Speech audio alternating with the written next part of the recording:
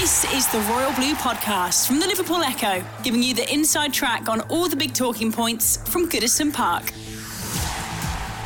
Hello everybody and welcome to the latest edition of the Royal Blue Podcast. My name is Joe Thomas, I am the Echo's Everton FC correspondent, and I'm joined here by a regular contributor, Gavin Buckland, Chris the Wolf of Old Hall Street Beasley, and Connor O'Neill. For those of you who are listening and not watching, because you can watch this now, we're in a cafe, and Chris has outdone all of us by wearing a black pinstripe suit to the podcast, while the rest of us are in chinos and shorts, and I'm in a brace with a broken ankle. So if you're listening to it and not watching, I'd certainly get over onto YouTube and take a look at what's going on here, because we really do make an odd bunch of commentators here and pundits in the middle of Liverpool City Centre. Well, Everton don't do summer breaks. We know that. We've had plenty to talk about all summer already. Haven't had an off-season at all, but one thing that did happen last season is the players returned for their pre-season on Thursday morning. Gav, was a break from football, from on the pitch matters at least, long enough for you, or were you relieved to finally have the players pictured back at Finch Farm and going through all the midst of who could be injured and who could have a future at the club and whatnot? I don't think it's ever long enough, is it really? I think we could all do it like 6 months off, really. But it's the off the field stuff, isn't it? I mean, years ago, you know, I've done research. I mean, football closed down in June and the first couple of weeks in July. I mean, if you got the paper, there was absolutely nothing on football. It was all cricket and golf, but it's a 24/7 thing. And the way the club has been, and we don't need to go into that, it's, you know, you'd say back page, you know, most days, hasn't it, really, since the end of the season. And it keeps us busy, doesn't it? It keeps us talking. You know, it gives us time to fill on podcasts. But yeah, you could do with the break. You become a little bit tired of it, don't you, really, at the end of the day. But it's good to see the players back. And we said it's a good way of getting rid of last season's memories. It's like a fresh start, isn't it, really? So yeah, good to see them back. And you know, everybody's been on holiday by the looks of things. So yeah, it's give us something to look forward to for next season. Absolutely. Fresh start, obviously. Sean Dyche taking us through his first pre-season as Everton manager. Chris, you've written a lot about this over, you know, both when he signed as when he joined at Everton, and also, you know, trying to fill some of the gaps this summer, although there haven't been that many gaps to fill for the reasons that we've already spoken about. I mean, what do you think Sean Dyche going to have in store for the players or something? I mean, I saw the interview with Dwight McNeil on the first day, and you could already see him wincing, I think, from the work that his legs is going to do. And I think I saw one of the pictures that the club photographer Tony McArdle took, and I think it was James Tarkowski and Dwight McNeil on the first day there, just having whispers in the car park, and I thought, they're probably one of the few there that know what's coming for this the rest of the squad, and I'm sure they're taking great delight in telling everybody else about the horror stories of what's about to emerge. Yeah, I mean, the first couple of days, as we know, at Finch Farm tend to be, as you've reported, Joe, those initial medical checks, stuff like that, going through the motions and the weights and all the measurements and stuff. But yeah, as we speak, Monday morning, the team have just flown out to their Alpine training camp, and of course we've got what we know about the infamous Gaffer's Day from his time at Burnley. Became a real fixture at the start of pre-season. Balls get left in the cupboard for the day, and it's all about that physical fitness. And I know we laugh about it, and that, you know, the players almost fearing it, looking at it in trepidation. But it's an important thing of the fitness that he requires from the team, and we'd like to see more of that next season, to having those levels that he requires. So yeah, we understand that, you know, it's a grueling day, but it's one I'm sure that the players will have mixed feelings about them. I mean, they will see that they'll hopefully the long-term benefits that come from like a day like that. I think it's quite telling as well, really, because I mean, from what we know, of Gaffer's Day largely it's come from players who've been through it, and they typically speak positively about it. Obviously, because they might have gone through the difficulties in pre-season of having to go through those tests, but they've seen the end result after. They've seen the togetherness that it's helped to build and the strength that's helped, you know, obviously under Dyche, really, you know, a Burnley side more often than not be competitive against a league in much bigger clubs, so they can kind of see the end product. So I think we'll all agree it's a good thing. Connor, when we had pre-season, when it came back on Thursday, one of the first people to arrive there, might be a little bit of a surprise to everyone, was Dele Alli. Good sign? Good statement of intent, you hope?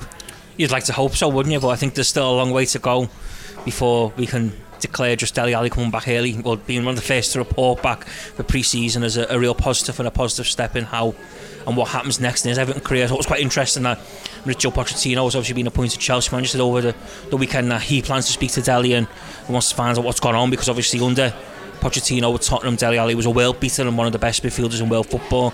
Since Pochettino's exit Spurs, his career's derailed, and he finds himself in the wilderness. I think the big thing for Dele Alli is clear. He needs to get fit. He needs to show signs of sharpness, but also Everton need to make a decision as early as they possibly can on what to do, because obviously we all know that once he gets to 20 appearances, Everton have to give Tottenham £20 million. A club where money is tight, and we all know, see that money is tight and it needs to be invested wisely. 20 million to spend on a player who might not be of much use this season, if we're being brutally honest. If things don't work out for him, is a lot of money. So I think Everton need to really work out what they want to do with Dele Alli as early as possible. He obviously has travelled to Switzerland with the squad for pre-season. He should be using these next kind of 2 weeks as a way to get fit. But I think moving forward, they need to make an early call and decide what to do with him next, because as things stand, Everton do have a big decision to make in regards to Dele Alli. You would like to hope that he could force his way into Sean Dyche's thinking, but like I say, where money is tight, and unfortunately, sometimes business matters do rule football matters, and I think this is one of them occasions. But it was good to see him back, good to see him, eager clearly to make an impression. I know Sean Dyche spoke to him before the season finished that, he spoke to Dele briefly, and he kind of wanted to, restart his career and start again. So hopefully this is the restart that he needs. But yeah, I think the business side of the decision around Dele Alli needs to be made as early as possible, because we saw last season with Frank Lampard where he's kind of featured in pre-season and there's a lot of talk, and then he come off the bench against Chelsea and come off the bench against Aston Villa, and then the decision was made that he was going to leave. I think Everton need to get in a position where before they probably play Sporting Lisbon against Goodison before the season starts, where a decision's been made on Dele Alli whether he's going to be a key part of the squad this season, or whether he needs to look elsewhere. But no, it was good to see him back, and I think he spoke out there in terms of Gaffer's day and togetherness.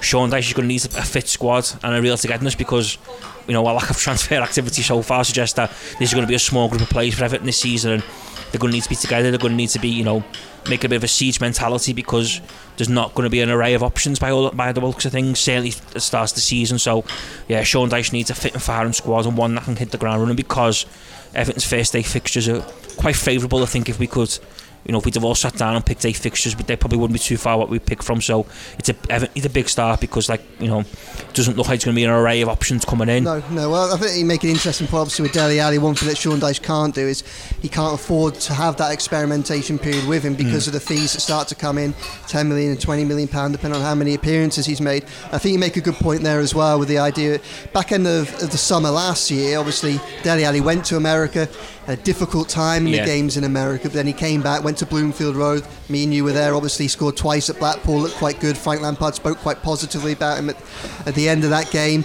and then obviously had a little bit of a role at the start of the season, and you got the impression that Lampard was maybe having a little look at seeing whether he could play a role. I mean, there was obviously at the time, first game of the season, Dominic Calvert-Lewin had just suffered that freak knee injury. Salman Rondon was suspended for following that horror tackle in the Brentford game at the back end of last season. It still scars my memory, the idea of him coming on with Everton trailing in a must-win game, 2-footing someone in the first 2 minutes, then clapping their fans as he went off. And I mean, there was a school of thought that might have had him as starting as Everton's almost false 9 at the beginning of that season. In the end, it was Anthony Gordon that did that. But I think that you're right in the sense that I don't think Dyche will want to have any open-ended questions going into the start of the season. Whatever his plans are, he almost needs to have them in place before Sporting, or by Sporting at the least, rather than having any indecision then dominating the first few weeks of the season. Because like we discussed on here, all right, the fixtures start favourably for Everton. If they can get a good start, they can help build some momentum into a season that looks like it's going to be a difficult one, but with a good set of results, a few positive signings which may or may not come in, it wouldn't be difficult to start fostering a little bit of forward momentum going into the early stages of the season, which might push them over the edge in the latter parts of it. Obviously we speak about Dele, we speak about fitness. One of the players who's will be massively looking upon over the summer is Dominic Calvert-Lewin. Worked really hard, Gav, over the summer. He's one of a few players like to Seamus Coleman, like to Nathan Patterson, who have been doing a lot of work in and around Finch Farm and elsewhere on their fitness in the close season to give them the best opportunity of having a season isn't plagued by injury. And Everton have got a lot of players who've had seasons plagued by injuries. Dominic Calvert-Lewin went out to Munich specialist training clinic out there to work in the early parts of the close season. He's flown out with the squad today to the French-Swiss border. good to see him mobile at least, and I think that's a positive sign as well, isn't it, Gav? Well, yeah, we've seen all this before, haven't we, with Calvert-Lewin, though, isn't it? I mean, the acid test with Dominic is when he gets on the football pitch and has got to play football at professional level and, you know, speed of the Premier League and so on and so forth. That's the test for me. So, I mean, it's good to see him back in training, but to me, it's good news in that he's training, to be fair. But it's when he gets back, Joe, isn't it? He gets back on the pitch and is playing in a full intensity Premier League match. That is the key for me. Is how does he react to that? And sadly, the one thing we've known over that, it's like 2 years now, isn't it? Calvert-Lewin's injury issues. Played less than half the matches the past 2 seasons. Yeah. Is that's the test, isn't it? And whether it's psychological as well going on. But it's good to see him back. Hopefully, what he's done in Germany, and you know, something new. And I know Dicey said in the past about looking at his problems in a different way, and hopefully that will give him, you know, something a little bit different. But to me, I think it'd be great news for us if on the opening day of the season he's on the pitch. I think that's what I say, and then take it from there. That will be a good thing to see, because it removes a problem, doesn't it, straight away. And then you just got to hope and pray then that he can last the pace. So he's going to be a dad as well, isn't he, Calvert-Lewin? Yeah. That brings pressures. One of a few players with nice news, isn't it? I think over recent weeks. Obviously, James Tarkowski got married as well, didn't he? Yeah. Jordan Pickford's expecting his second child. Yeah. So that brings its own pressures, doesn't it? Really. If he's on the pitch opening day, that'd be great against Fulham. Then just take it from there. Chris, one of the things that I think that Everton certainly can't do this season, they have to learn from the lessons of the past, and the reality is that they need to prepare for a season and as though they almost expect Dominic Calvert-Lewin to be absent for a chunk of it. You know, you can't have that naivety or ignorance to the issue anymore. Everton have had 2 lucky escapes, really, I think, from relegation. And when you look at the squad, obviously, you know, Switzerland, you're going out to Switzerland later in this week. You'll be out there, and we'll probably speak to you whilst you're over there for the next pod back towards the end of the week. Everton have flown out there today. You know, we've seen the squad. It's threadbare, isn't it? Let's be perfectly honest. You know, we know the players that lost because of the end of their contracts, like Tom Davis, like Vazmir Begovic, both players that Everton tried to sign on new deals, as with Isaac Price as well, youngster, and they turned it down. And then you also have the likes of Andros Townsend, Yerry Mina, Conor Cody at the end of their contracts. Everton have learned, or they should have learned over the past 2 years, that you need quality backups, you need depth, you need options, because you need to cater for the injuries, so they almost expect for them to come. One of the things that we had a little look at the back end of last week was the minimum number of signings that we thought that Everton needed to make just to kind of have a competitive squad for this season. When we say competitive, I mean a side that should be able to avoid relegation, or at least have a fighting chance of that, and hopefully move further up the table depending on how things go. When you look at the squad at the minute, when you look at that list of players that's gone out there, when you add in the fact that, and we're in the process of finding out why, but like, so Holgate isn't in that squad, Mikolenko isn't in that squad either, Jean-Philippe Gbamin, probably less of a surprise. His agent's been very vocal about him not seeing a future for his player there. Even with Holgate, we know from the conversations that we've had in the footballing world that Everton are willing to listen to options for Mason Holgate this summer, though we're not sure if that's precisely the reason why he isn't on the flight. But just looking at that squad, and when you think of it, you know, we're talking now on July 10th, first game of the season, August the 12th. You know, that's 4 weeks. There's a lot of work to be done. Yeah. Where are you at the minute in your thought process on the strength of that squad? Are you worried? Are you nervous? Or you accept that this is just a natural part of the pre-season? There's always outgoings followed by incomes. We'll come on to more of the outgoings in a little bit, and the players that have left at the weekend and what that means. But are the alarm bells ringing for you just yet? It is concerning, and it's just not a very enjoyable time for Evertonians and the rest of the footballing world. When has it been an enjoyable time? Yeah, it's not good times. But this time of the year, you know, most football fans are looking forward to the new signings and new faces coming through the door, and it's almost like Everton are having to be reactive rather than proactive in the transfer window.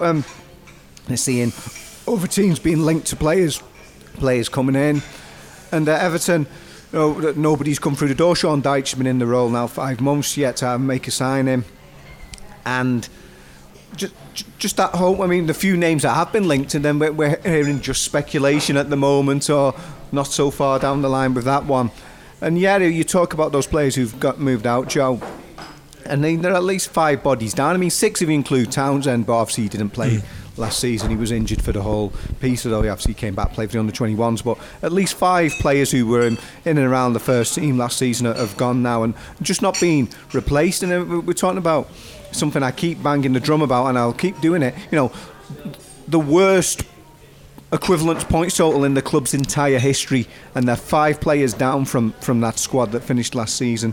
So yeah, you could say, well, come the end of the window, the signings might be there. They ended up making 8 signings last summer, but a lot of those came towards the very end of the transfer window, and they weren't up and running by the time the season got underway, including obviously the all-important striker position. So yeah, it is concerning, especially in those key areas with creativity and goals, the areas that we know they needed the most. There hasn't been anyone in that respect, and Ellis Sims has gone out. So whatever you think about Ellis Sims, he's another striker, he's another player in that position, so they are looking very light.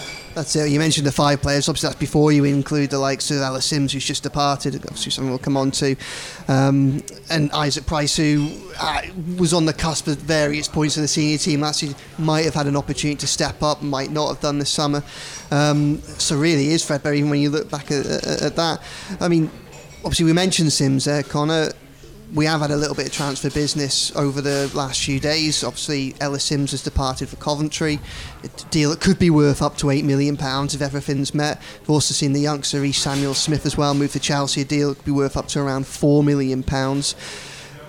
They're interesting departures, really, I think, for a number of reasons. I don't think Ellis Sims' departure is any real surprise. I think it was clear that Frank Lampard didn't fancy Sims. You know, I think that was obvious last season from the conversations that I was having in and around the club. And I think even when he was brought back from Sunderland over in January, I almost think that was a decision that was based around optics at the time. Everton were in a slump, bad run of results, struggling to find anyone in the transfer window. It didn't look good for them with the problems that they were having up front to have a young lad scoring as consistently as Sims was, as high a level as he was. Obviously, a Sunderland side that at that point were in the top half of the Championship and looking towards the playoffs. So to bring him back was almost like a stopgap while they worked towards the signings. Everybody from Denise Barrett-Baxendale to Frank Lampard to Farhad Moshiri said we're coming, but obviously ultimately didn't come. So obviously he got that goal against Chelsea. Back end of the season, as Dominic Calvert-Lewin had further injury issues, it looked like Dyche didn't really trust Sims as his go-to man in a side that really didn't have many options going forward. Reece Samuel Smith, not someone that we've seen a lot of, but someone who's thought very, very highly of. Obviously joined the Everton Academy in the under-9s, got his twin brother there as well, represented England at all the youth levels going forward. Sad to see him go, but probably like Sims, not someone that's going to have an impact on the first team next season, even though Everton are looking at left-backs.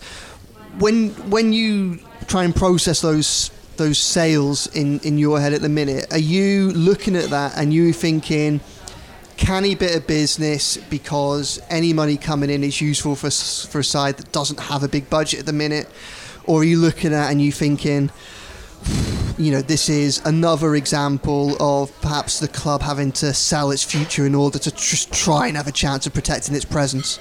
I think it's certainly the latter, isn't it? I think it goes hand in hand with, when you look at that squad list today that's come out for the I know there's obviously James Garner's missing and Jared Branthwaite's obviously missing, so he'll return, and there's obviously a few other names we've mentioned who are missing, but you know, I counted there was 14 senior, what you describe as senior first team players who were on the plane going to Switzerland right now.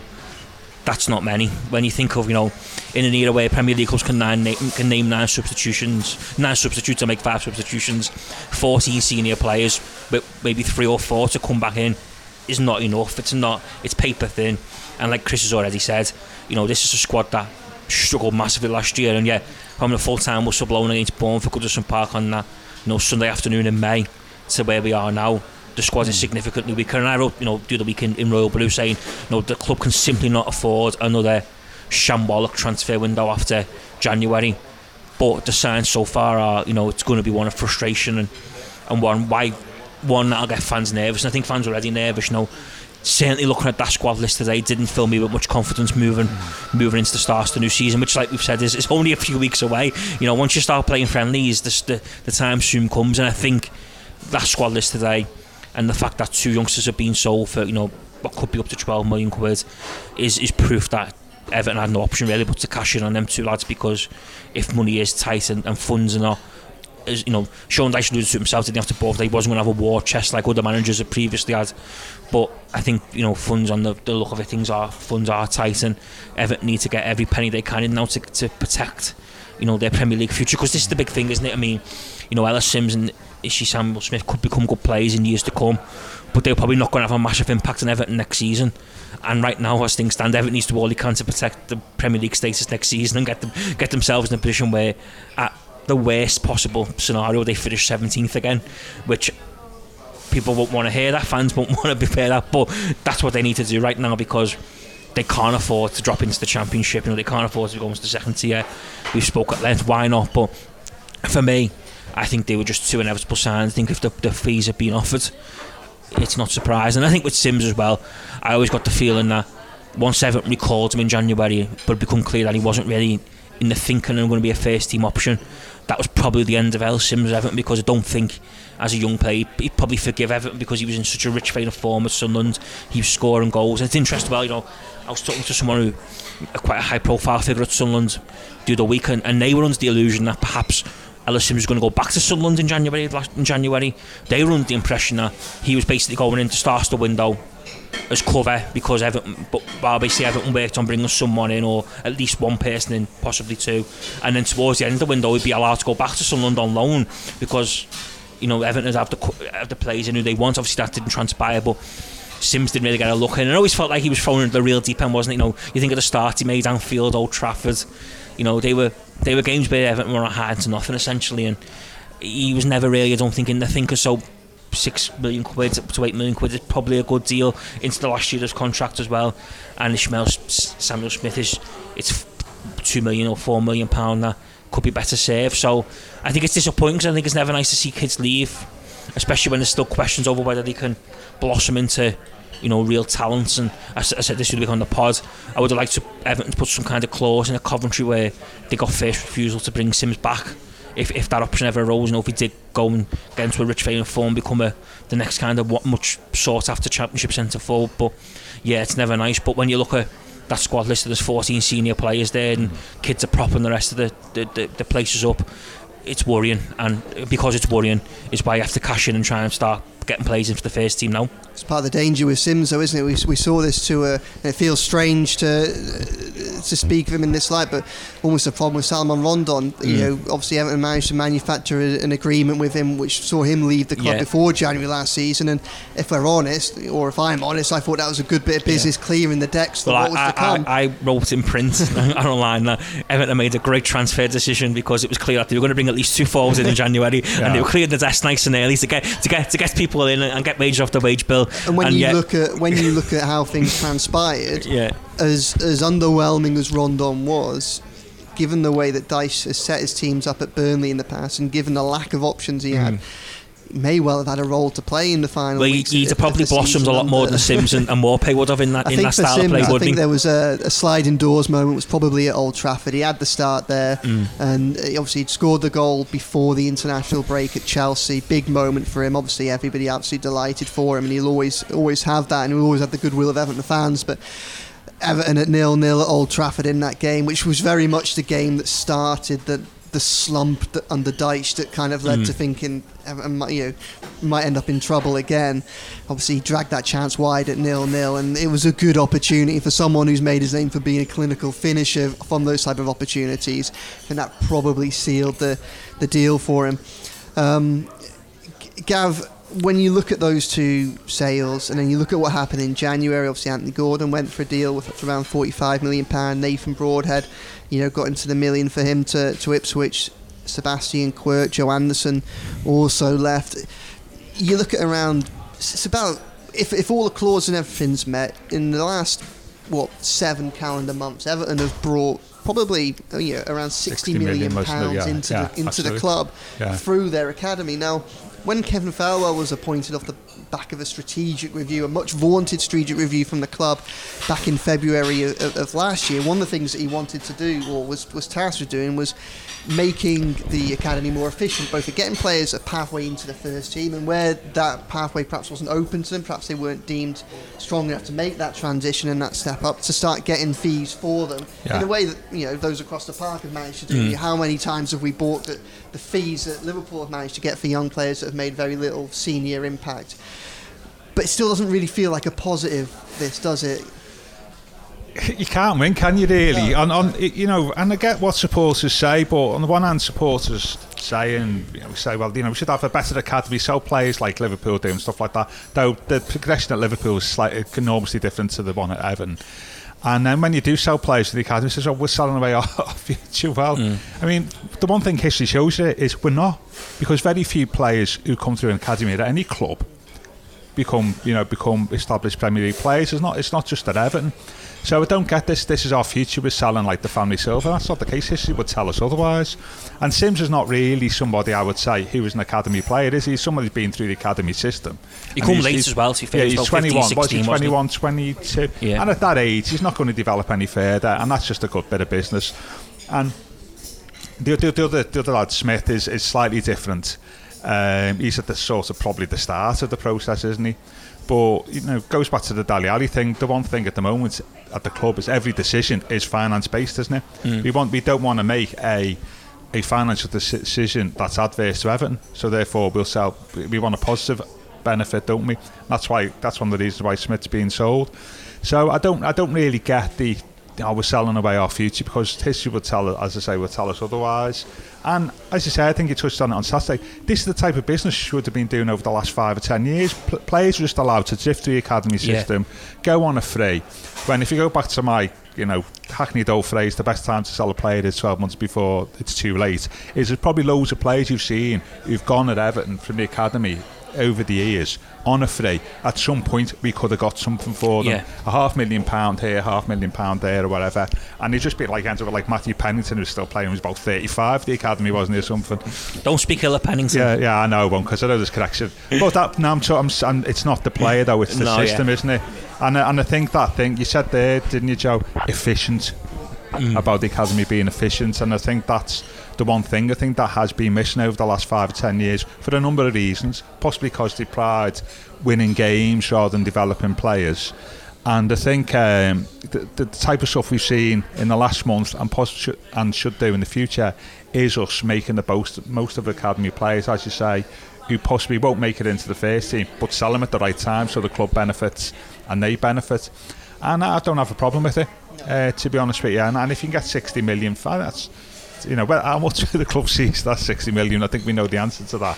Certainly the Gordon money, but I've not got a problem with it, really, to be fair. You make a good point. There's definitely a business merit in all of those. There's a business merit and a footballer merit in all of those decisions, isn't there? And I suppose the issue, again, like you rightly point out, is the system. It's not the fact that Everton have sold these players. It's at these points in their careers or been open to offers for them. It's the fact that the £60 million that's come in hasn't necessarily been £60 million that can go straight out on strengthening the first team squad. That's the problem, isn't it? Yeah, it's the players who are the 12 months at the end of the contract. That's it. It's like Warrington, isn't it? Lewis Warrington. I think, you know, and you're looking at him thinking, everybody says it was a really great prospect, but he's 20. I mean, Jarrett Branthwaite's been playing for England. He's only 4 months. He's 4 months older than Warrington, isn't he? He's been playing for England, and I think, you know, like using Warrington as an example, well, he's playing for Fleetwood. You know, with all due respect, you expect somebody who can make it to the first team. You know, I always think that if you're around England age groups, you know, like Gordon played for England, didn't he? If you're in and around that at a young age, then you think they've got Premier League potential. But if you're playing, and history shows that with a lot of players we've seen, players who are playing League 1, League 2 football at 20, you're thinking, have they got a chance of making it in the first team? I'd say probably not. So therefore you should look to sell them. And that's the one thing we've not done. And I think, and there's a wider piece here, isn't it, really, around academy football, which is really a separate podcast, isn't it? Is why doesn't it work for anybody? I mean, Brentford don't have an academy team, do they? No. I think, you know, and there's a wider piece on there, And if you're not going to develop players for the first team because they're not good enough, and that's most of them, let's face it, is sell them at the right time so you benefit. And I think we've not done the latter. It's definitely fair to say that the system's changed quite considerably. It now favours the likes of the Behemoths, the likes of Man City and Chelsea, who can hoover up young talent at 14, 15, and no one, obviously Samuel Smith's a little bit older, but no one can really stop them. And gone are the days really where you had the likes of, say, Joe Hart, who came up at Shrewsbury Town, who had a couple of seasons in the first team before progressing on to Manchester City, and people like that. Because it's not just affecting teams in the Premier League like Everton; it goes all the way down the pyramid, and has a massive distorting effect on the football league in general. Yeah, well, the classic example is played mentioned already. Dele Alli was it? MK Dons. Yeah, MK Dons, wasn't he? Yeah. Yeah, and I mean, City took, what was the fullback they took? Was it Lawrence, was it? They took off Everton's academy, wasn't it, a couple of years ago? And that's what they do. They don't develop players in-house. They just get the best players in other academies. And Everton are vulnerable because of the geography of the Northwest, aren't we? That's where we're vulnerable. And it's a wider piece on the academy system why it doesn't work. But again, that means, like, for me, I've not got a problem with sell players from it, really. And it benefits us at the moment, doesn't it? We mentioned the academy, and obviously England's youth team had significant success on over the weekend, winning the European Under-21 Championships. Now, Everton had two players, and they're not products of the academy. Obviously, James Garner, a lad from Birkenhead, he came through at Man United. Obviously, Jared Branthwaite came through Carlisle, didn't he? He signed and pretty much went in and around the first team squad initially. But obviously one player that did come through the academy had a significant impact on the tournament, Chris, was Anthony Gordon. And, named player of the tournament. Obviously, we know about his talent and his potential. Yeah. Can I just ask what your thoughts on Gordon and his success at that level are? I mean, obviously, really it's something that Everton should take a degree of pride in, be able to produce a player that's gone on to shine at such a prestigious level. And I think, tweeted this over the weekend, I think the City of Liverpool can take a degree of pride, because you've got Curtis Jones and you've got Anthony Gordon. You've got a lad that's grown up in Toxteth who's man of the match in the semi-final and the final. You've got a lad that's grown up in Kirkdale who's a player of the tournament. That's fantastic. But I mean, from an Everton, obviously you're an Everton writer, but you're also an Everton fan. And obviously we know the circumstances in which Anthony Gordon left. I do think that we largely have heard from one side of the story there. If we cast our minds back to January, obviously it was unpalatable the way in which Gordon left. We know he handed a transfer request. We know he didn't turn up for training. But also I think if you properly look back to where we were around that stage, Everton was clearly a mess. And I think it'd be naive of us to think that, bearing in mind everything that we could see that showed that Everton was a mess, I'm sure it was behind the scenes when players were talking and things like that as well. But I mean, do you as an Everton, speaking as an Everton fan, do you take any pride in Anthony Gordon's success there, or are you more of the opinion that he left the club under the cloud? I don't want to think about that. I don't think Evertonians taking much pride from Anthony Gordon getting played a tournament. I mean, we talk about that tweet from the club where obviously Lee Carsley was mentioned, the manager, former Everton player, huge fan favourite, and obviously James Garner. And that's it, just for people who haven't seen, Everton tweeted congratulations to their player, to obviously Branthwaite and Garner and Lee Carsley, ex-player, but omitted Anthony Gordon, the lad who'd come through their youth system and earned the club the best part of £45 million. Yeah, I think in time these things can maybe change, and we saw obviously the way Rooney was in those initial years after his transfer from Everton, and then that obviously came full circle with him coming back, and even Ross Barkley wishing them well on ahead of the final game of the season. He had quite acrimonious and an X-rated reactions when he stayed up. But I think we've seen it's still very raw with Anthony Gordon. You mentioned the fact that I'm not turning up for training that last week, and obviously it goes two ways. So obviously the unsavoury scenes with the fans towards him as well. But there's been a very sort of cool reaction even from within the club itself. We mentioned that tweet. I think you even saw, Connor, when Newcastle were back at the club, certain club staff not exactly rushing to embrace Anthony in the tunnel area. I think that tells you, all you need to know, if the club themselves are even like that, I can't expect those on the Gladys Street to be applauding Anthony Gordon's success. So that's the thing. He's always done very well at England at youth level, under 21 level, and there's obviously there's something there as a player which has attracted Newcastle United to come in, and Chelsea were obviously interested in him as well, and Tottenham Hotspur. But there seems to be a discrepancy perhaps where Anthony Gordon is as a player in Anthony Gordon's head, even with the success in this tournament, and necessarily what he's actually produced in the Premier League on a regular basis. Did very well in a very struggling Everton team the season before last, sort of emerged. That was his breakthrough season, but I think he needs to do a lot more, sort of justify that price tag that Newcastle United have paid for him. I'd be more interested in this moment to see where the Anthony Gordon money is, to be honest. That's the big thing for me. I've a pretty good idea where it is. I think it's probably about 2 miles down the road, isn't it? Yeah, I think that money. I think the January business went into the club. They're not sitting on a transfer kitty of money that they didn't spend in January to spend in the summer. Just put it that way.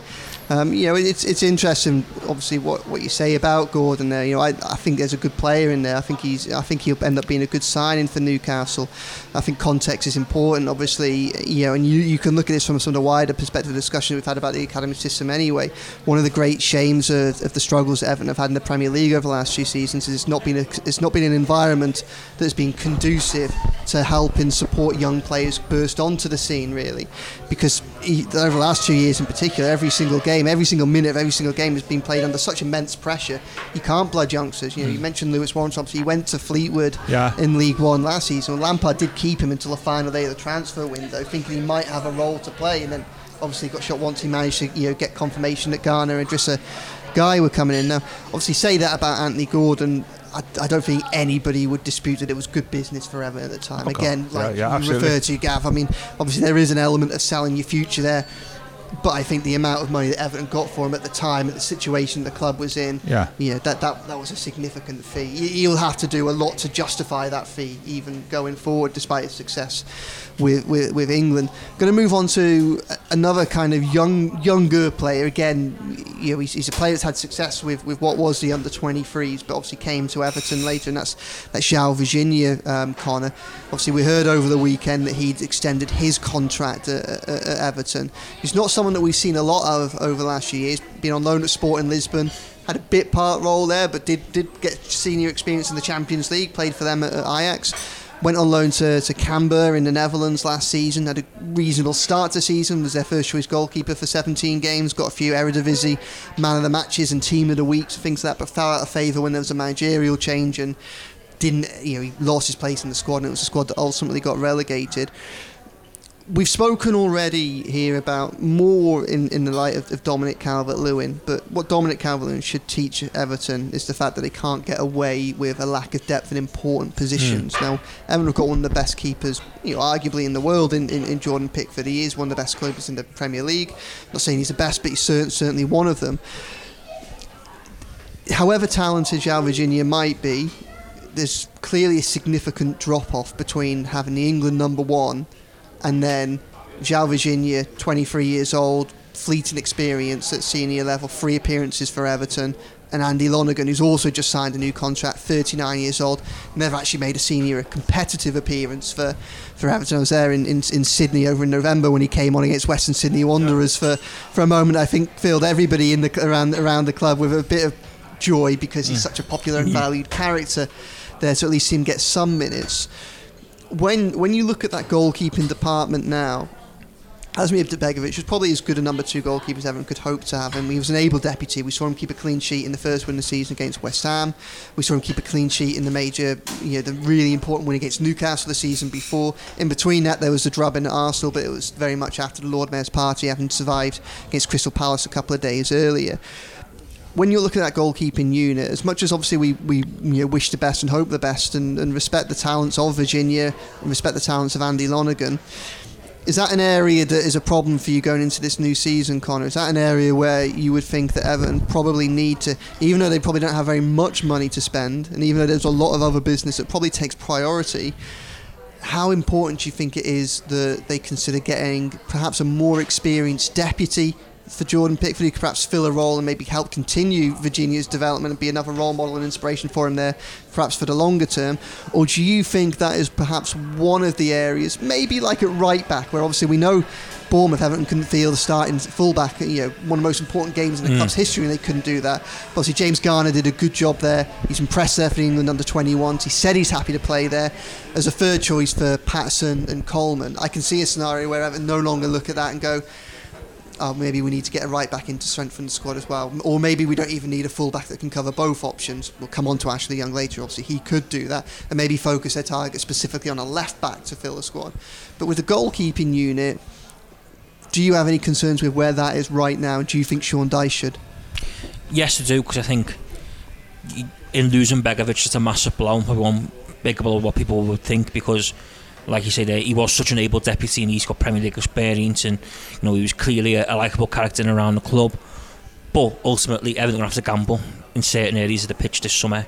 They've got no option, because they don't have a war chest to go and fill every area of the pitch that they need.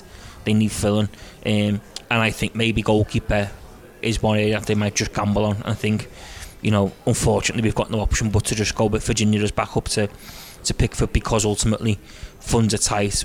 There's areas of the pitch that desperately needs improving. I don't know how many times we've spoke about this over the last 2 years, but they've got to bring in at least a centre forward, if not two centre forwards. They can't go into the new season relying on Dominic Calvert-Lewin again, because that nearly had a disastrous effect last season. And if they do it again this season, there's an argument to be that they deserve everything that's going to come their way. Yeah. So that's two players. They need potentially Ashley Young will come in, so he could fill the left back void of cover for Mikalenko.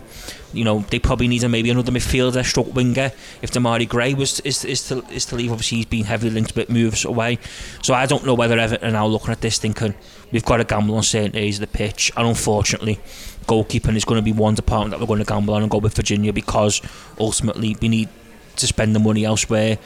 I think there's an element of this though where the new contract is also to protect them, in the sense of maybe in a year's time they might get £2 million for Virginia to sell them, which again, going back to what Gav said earlier, it's £2 million more than probably would have got 3 or 4 years ago, when he probably would have just got to the end of his contract and left, and we'd have got nothing in return for the investment put in. At least we would be recouping something back. And I think what we saying there about academy and transfers and stuff, I think there's an element here of Kevin Thelmo's almost the right football director at the wrong time, in the sense of, and I'm putting the heart out on here because I know there's a lot of people out there who have still got varied views on Kevin Thelwell and how good he is at his job and stuff like that, but I think Everton shows that he understands what is needed at the club. He's just not been in a position at first team level what other directors of football have. You certainly think of Steve Walsh, where they've had an open checkbook to go in and improve the squad, and I think if he'd been in that position, I don't think we'd have wasted anywhere near the millions that we have done, because although there's obviously blaring heads has been made and struggles at first team level, I think some of the work he's done has been absolutely superb, and I think we certainly rectified the issue now of cashing on academy talent when you need to cash in and putting a club in a position where they can recoup money. I think you look at the Wolves deal that he negotiated, but I know Everton didn't end up taking the option to sign Conor Cody, but Everton had Conor Cody for 4.5 million. Leicester are paying up to 8.5 for him in the Championship. So again, there was he broke with a good deal there. So I think in terms of now with Virginia, the new contract is probably the double whammy of they maybe see him as an okay back up to Pickford if needed, and also the fact that given he got length time on his contract left, they will get something for him if they needed to, if they were to. I think the one who I think Everton supporters expected him to make a move was Tom Heaton, wasn't it? I think given his close relationship with Sean Dyche from the time at Burnley, and obviously the fact he was third choice at Man United, but he's obviously just extended his contract, and given now Dean Henderson's still coming back from injury and David De Gea's officially left tonight, he's the only senior goalkeeper there, so you suspect that's one avenue that's closed. But I just think Everton are in a position now where they've got to gamble on certain areas of the pitch, and goalkeeping is probably one of them. It's not great, because I don't think if Pickford was to get an injury before the start of the season or in the opening weeks of the season, I think we'd all be a little bit nervous about Virginia coming in. But I think, like I say, money's clearly tight. There's so many areas of the pitch that needs improving, and Everton have got to gamble, and maybe it's a gamble. I think it's worth taking. For all that we've said about Everton not being an environment that's been conducive to blooding youngsters, feels like Everton are going to go into this season with someone having an opportunity, or perhaps a a higher level of responsibility on them than perhaps is right for this stage of their career. Which will be interesting, Joe. Yeah. Which will be interesting, I think, because I think there'll be a lot of them youngsters who are in and around the club who will basically be saying, I want to go out on loan and get first team experience. That's it. It's almost trying to work out where it's going to be. Is it going to be João Virginia get a bit of a chance? Is it going to be someone like Jared Branthwaite? Obviously, he's probably the closest to the genuine first team of those players. He should be starting, if you ask me. Is it going to be Lewis Warrington? Could he be the guy that fills in for the fringe player role that Tom Davis had? Or is it going to be someone like Tom Cannon, who obviously Everton have shorn of strikers anyway, and he's shown that he can do it at championship level. There's a lot of interest in championship taking him back, but he's an option for Dyche. Hopefully he'll impress him over the summer. Kind of just want to just cover a little bit of the ground that we already have covered, and just ask you this, Gav, an interesting one. Obviously we've spoken about the need to be sensible financially, the need to make the most of the opportunities that come their way for Everton. And you also mentioned about obviously players entering last year their contract. Well, this player is not quite, because the club have an opportunity to extend it a further year in the summer. But one of the players that's attracted a fair bit of interest, and because of that option to extend could attract a fair bit of money, would be Damari Gray. Obviously, he's out there with Jamaica in the Gold Cup at the moment, just qualified for the semi-finals, so they're on Thursday, so he isn't going to be with Everton this week, certainly. Just putting this to you, if a club was to come in with an offer for Damari Gray right now, say 15 million pounds or so, would you look to cash in on that because of the wider strengthening that Everton could perhaps do with that money, and the fact that it could be a catalyst with some of the other fees that they've earned in the last few days to perhaps help Dyche fill in a few gaps anywhere? Obviously, Damari Gray wasn't a starter for Everton under Dyche, albeit he was very much on the cusp of the first team. Or would Damari Gray be the deal at the minute that you would urge Everton's caution on, because all of a sudden there's a real danger if you start almost allowing too many players to leave before replacements have come in? Would he be a risk too far, in the same way that you could argue Gordon felt like it was back in January when no attackers did come in? Or would you say just take the money? It's like on a game show here now, isn't it? I'd take the money. I mean, I've thought about the Damari Gray thing a bit. As you say, like close season gives you a little more headspace, but it's not what he's worth to another club, it's what he's worth to Everton is the point here, isn't it? And you touched on it there, Joe. Is like he was a fringe player last year. You would hope with new signings that actually on that basis he's going to be a fringe player this season.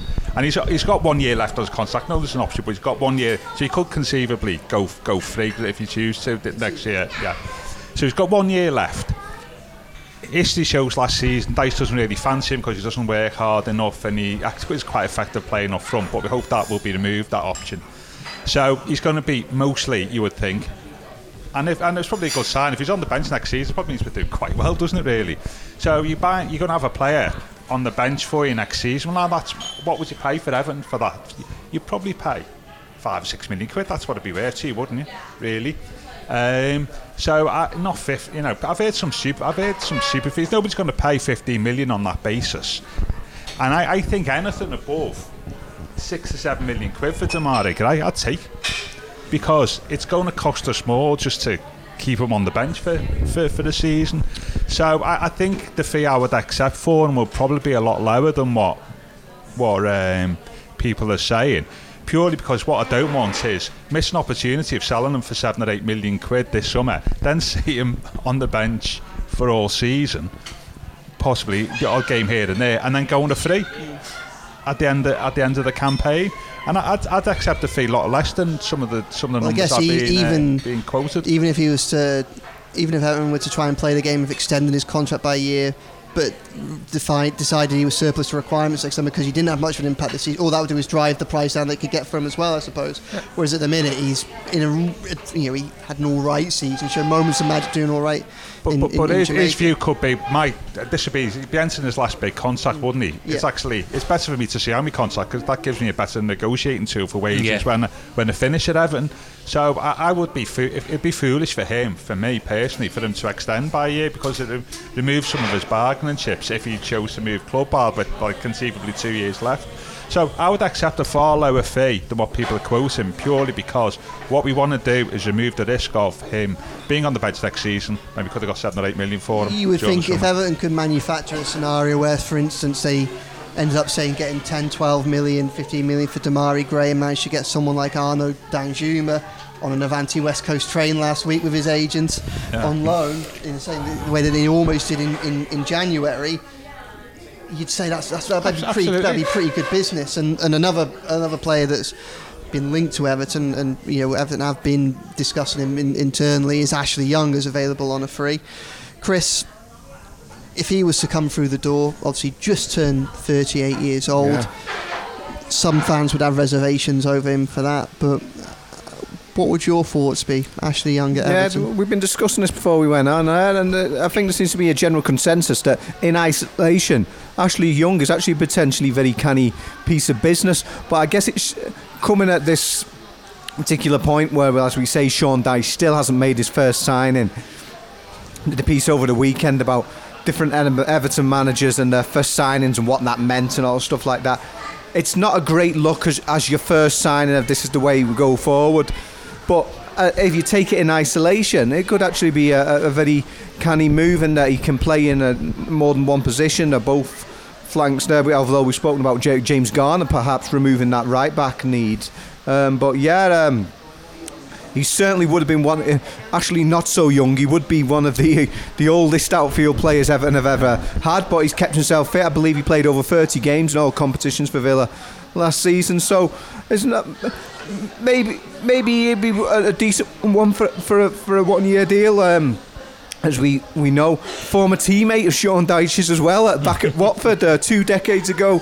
A teenage Ashley Young was playing alongside Sean Dyche, centre half, so he's a player the manager knows. So I think we sort of torn between, yes, in isolation, a potentially very good piece of business, but it just doesn't strike as a great look, and that first one through the door is a 38-year-old player. But it's an intriguing one, isn't it? it's all timing, isn't it?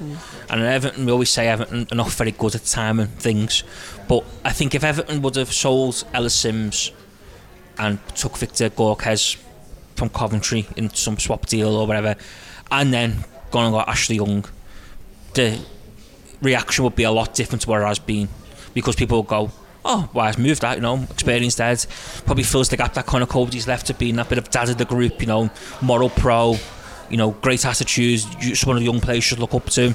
I know you wrote, a piece in your own Sunday where, Steven Gerrard, obviously a bit of a nemesis for the Everton side of things, but spoke really glowingly about how he's, a really great professional, what he can bring, and I think people will look at it and think, oh, it's a good bit of business that, makes sense. It's the fact that the club have done very little so far, and everything's kind of being treated as speculation. There's no real names being floated about there, that everyone's just a little bit kind of looking at that going, oh, is this the best that we can really hope for this summer? I'm just going to jump in there. Obviously, Sean Dyche isn't an optics man, so I don't think he'll be too fussy. He'll do. He won't care what anyone thinks, will he? He won't care. But it's perhaps a pertinent point to finish on. Everything suggests so far that this is going to be Everton operating on a budget this season at best. It's clear from the lack of activity that's already taken place in terms of incoming and the sales that have left, that they're having to be shrewd in the market. They can't afford to be proactive.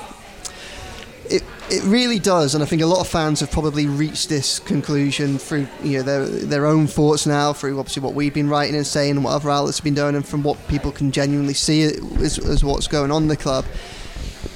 If this really is a case now, just battening down the hatches and just having one season where you suck it up, just accept, it's about survival. That's it.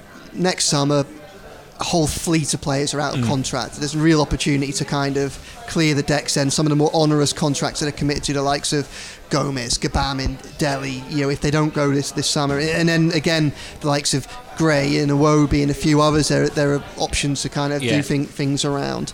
Obviously, they'd be on the cusp of moving to the new stadium, and they'd be in a far better position in terms of the profit and sustainability things, for some of the years that drop off the accountancy years.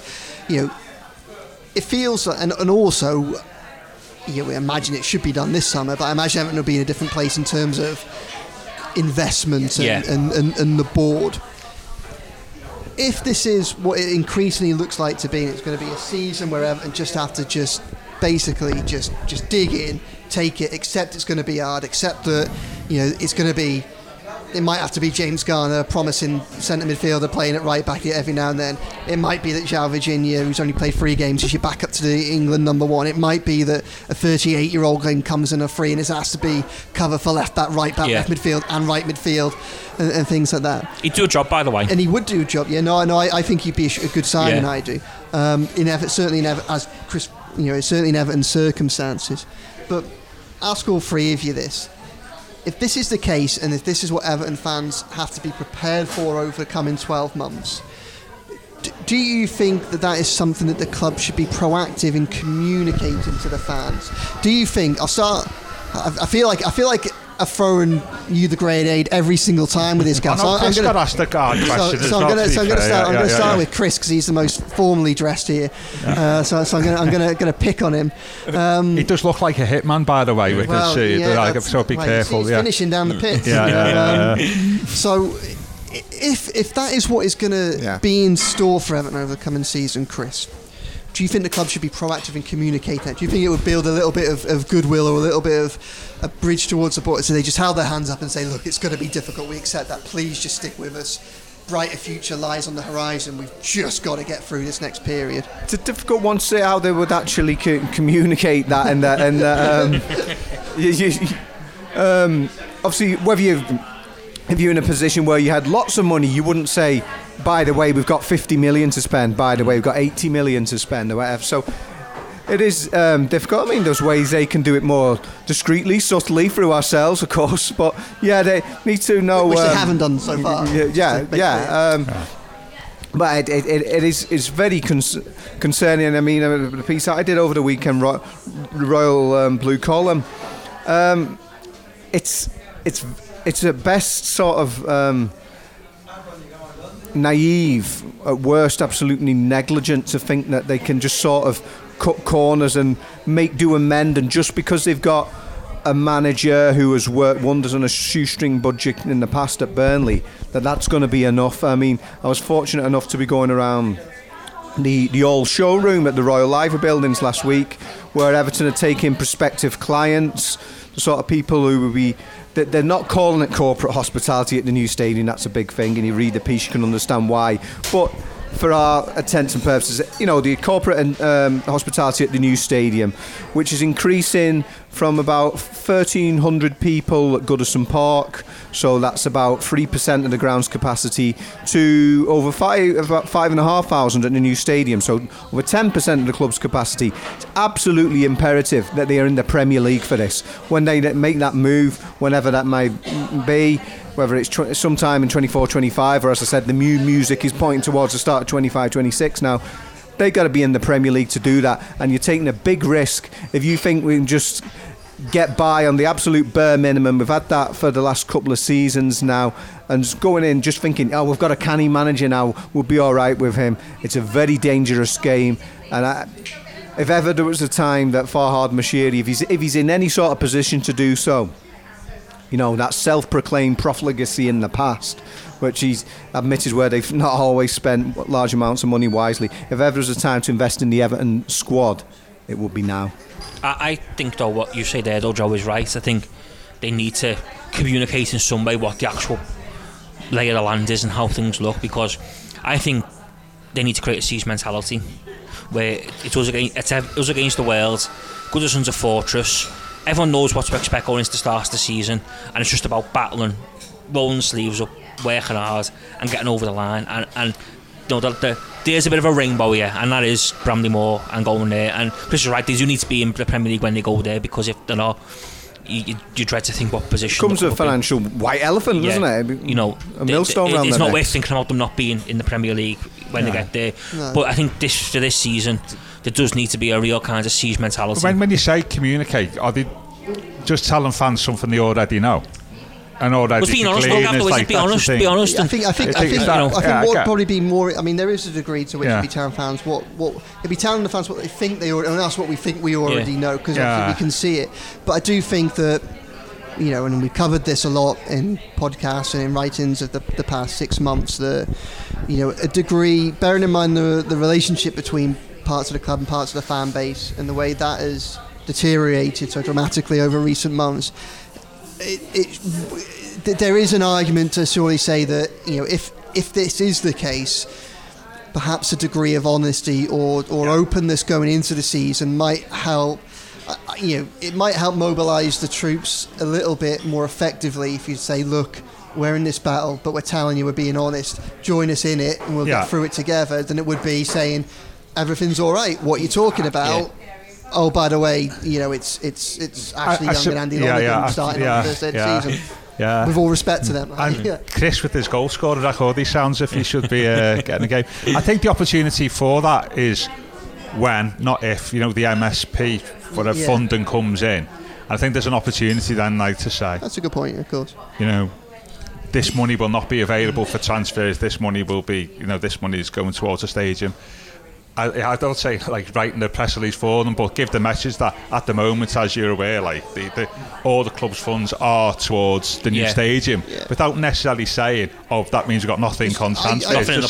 That is our focus of our financial strategy at the moment is built around the stadium, without and just inferring, that means, by the way, we've got no money for transfers, without saying, by the way, we've got no money. Do you, just on that, because obviously, the investment is still ongoing, those talks, it hasn't been signed off yet, and there is an acceptance within the club and within MSP and those around them that this might be a deal that doesn't quite they're expected to get over the line this summer, but it might not. It might be an overhang into the season when it does do it. And obviously I agree with what you're saying in the sense that investment and the confirmation that provides an opportunity to have this conversation. If that investment was to be confirmed after the season started, do you think that would be too late? Not necessarily so. I mean, I think, because I don't think it'd be telling people something they don't know, isn't it? I think everybody's aware by the players we've been linked with our transfer activity thus far that times are hard, and I think it might be something best said after the fact, as it were, really. But, as you say, I mean, the timing of this such thing is a good time for it. I just think that MSP thing is just tied into that. What would the club say?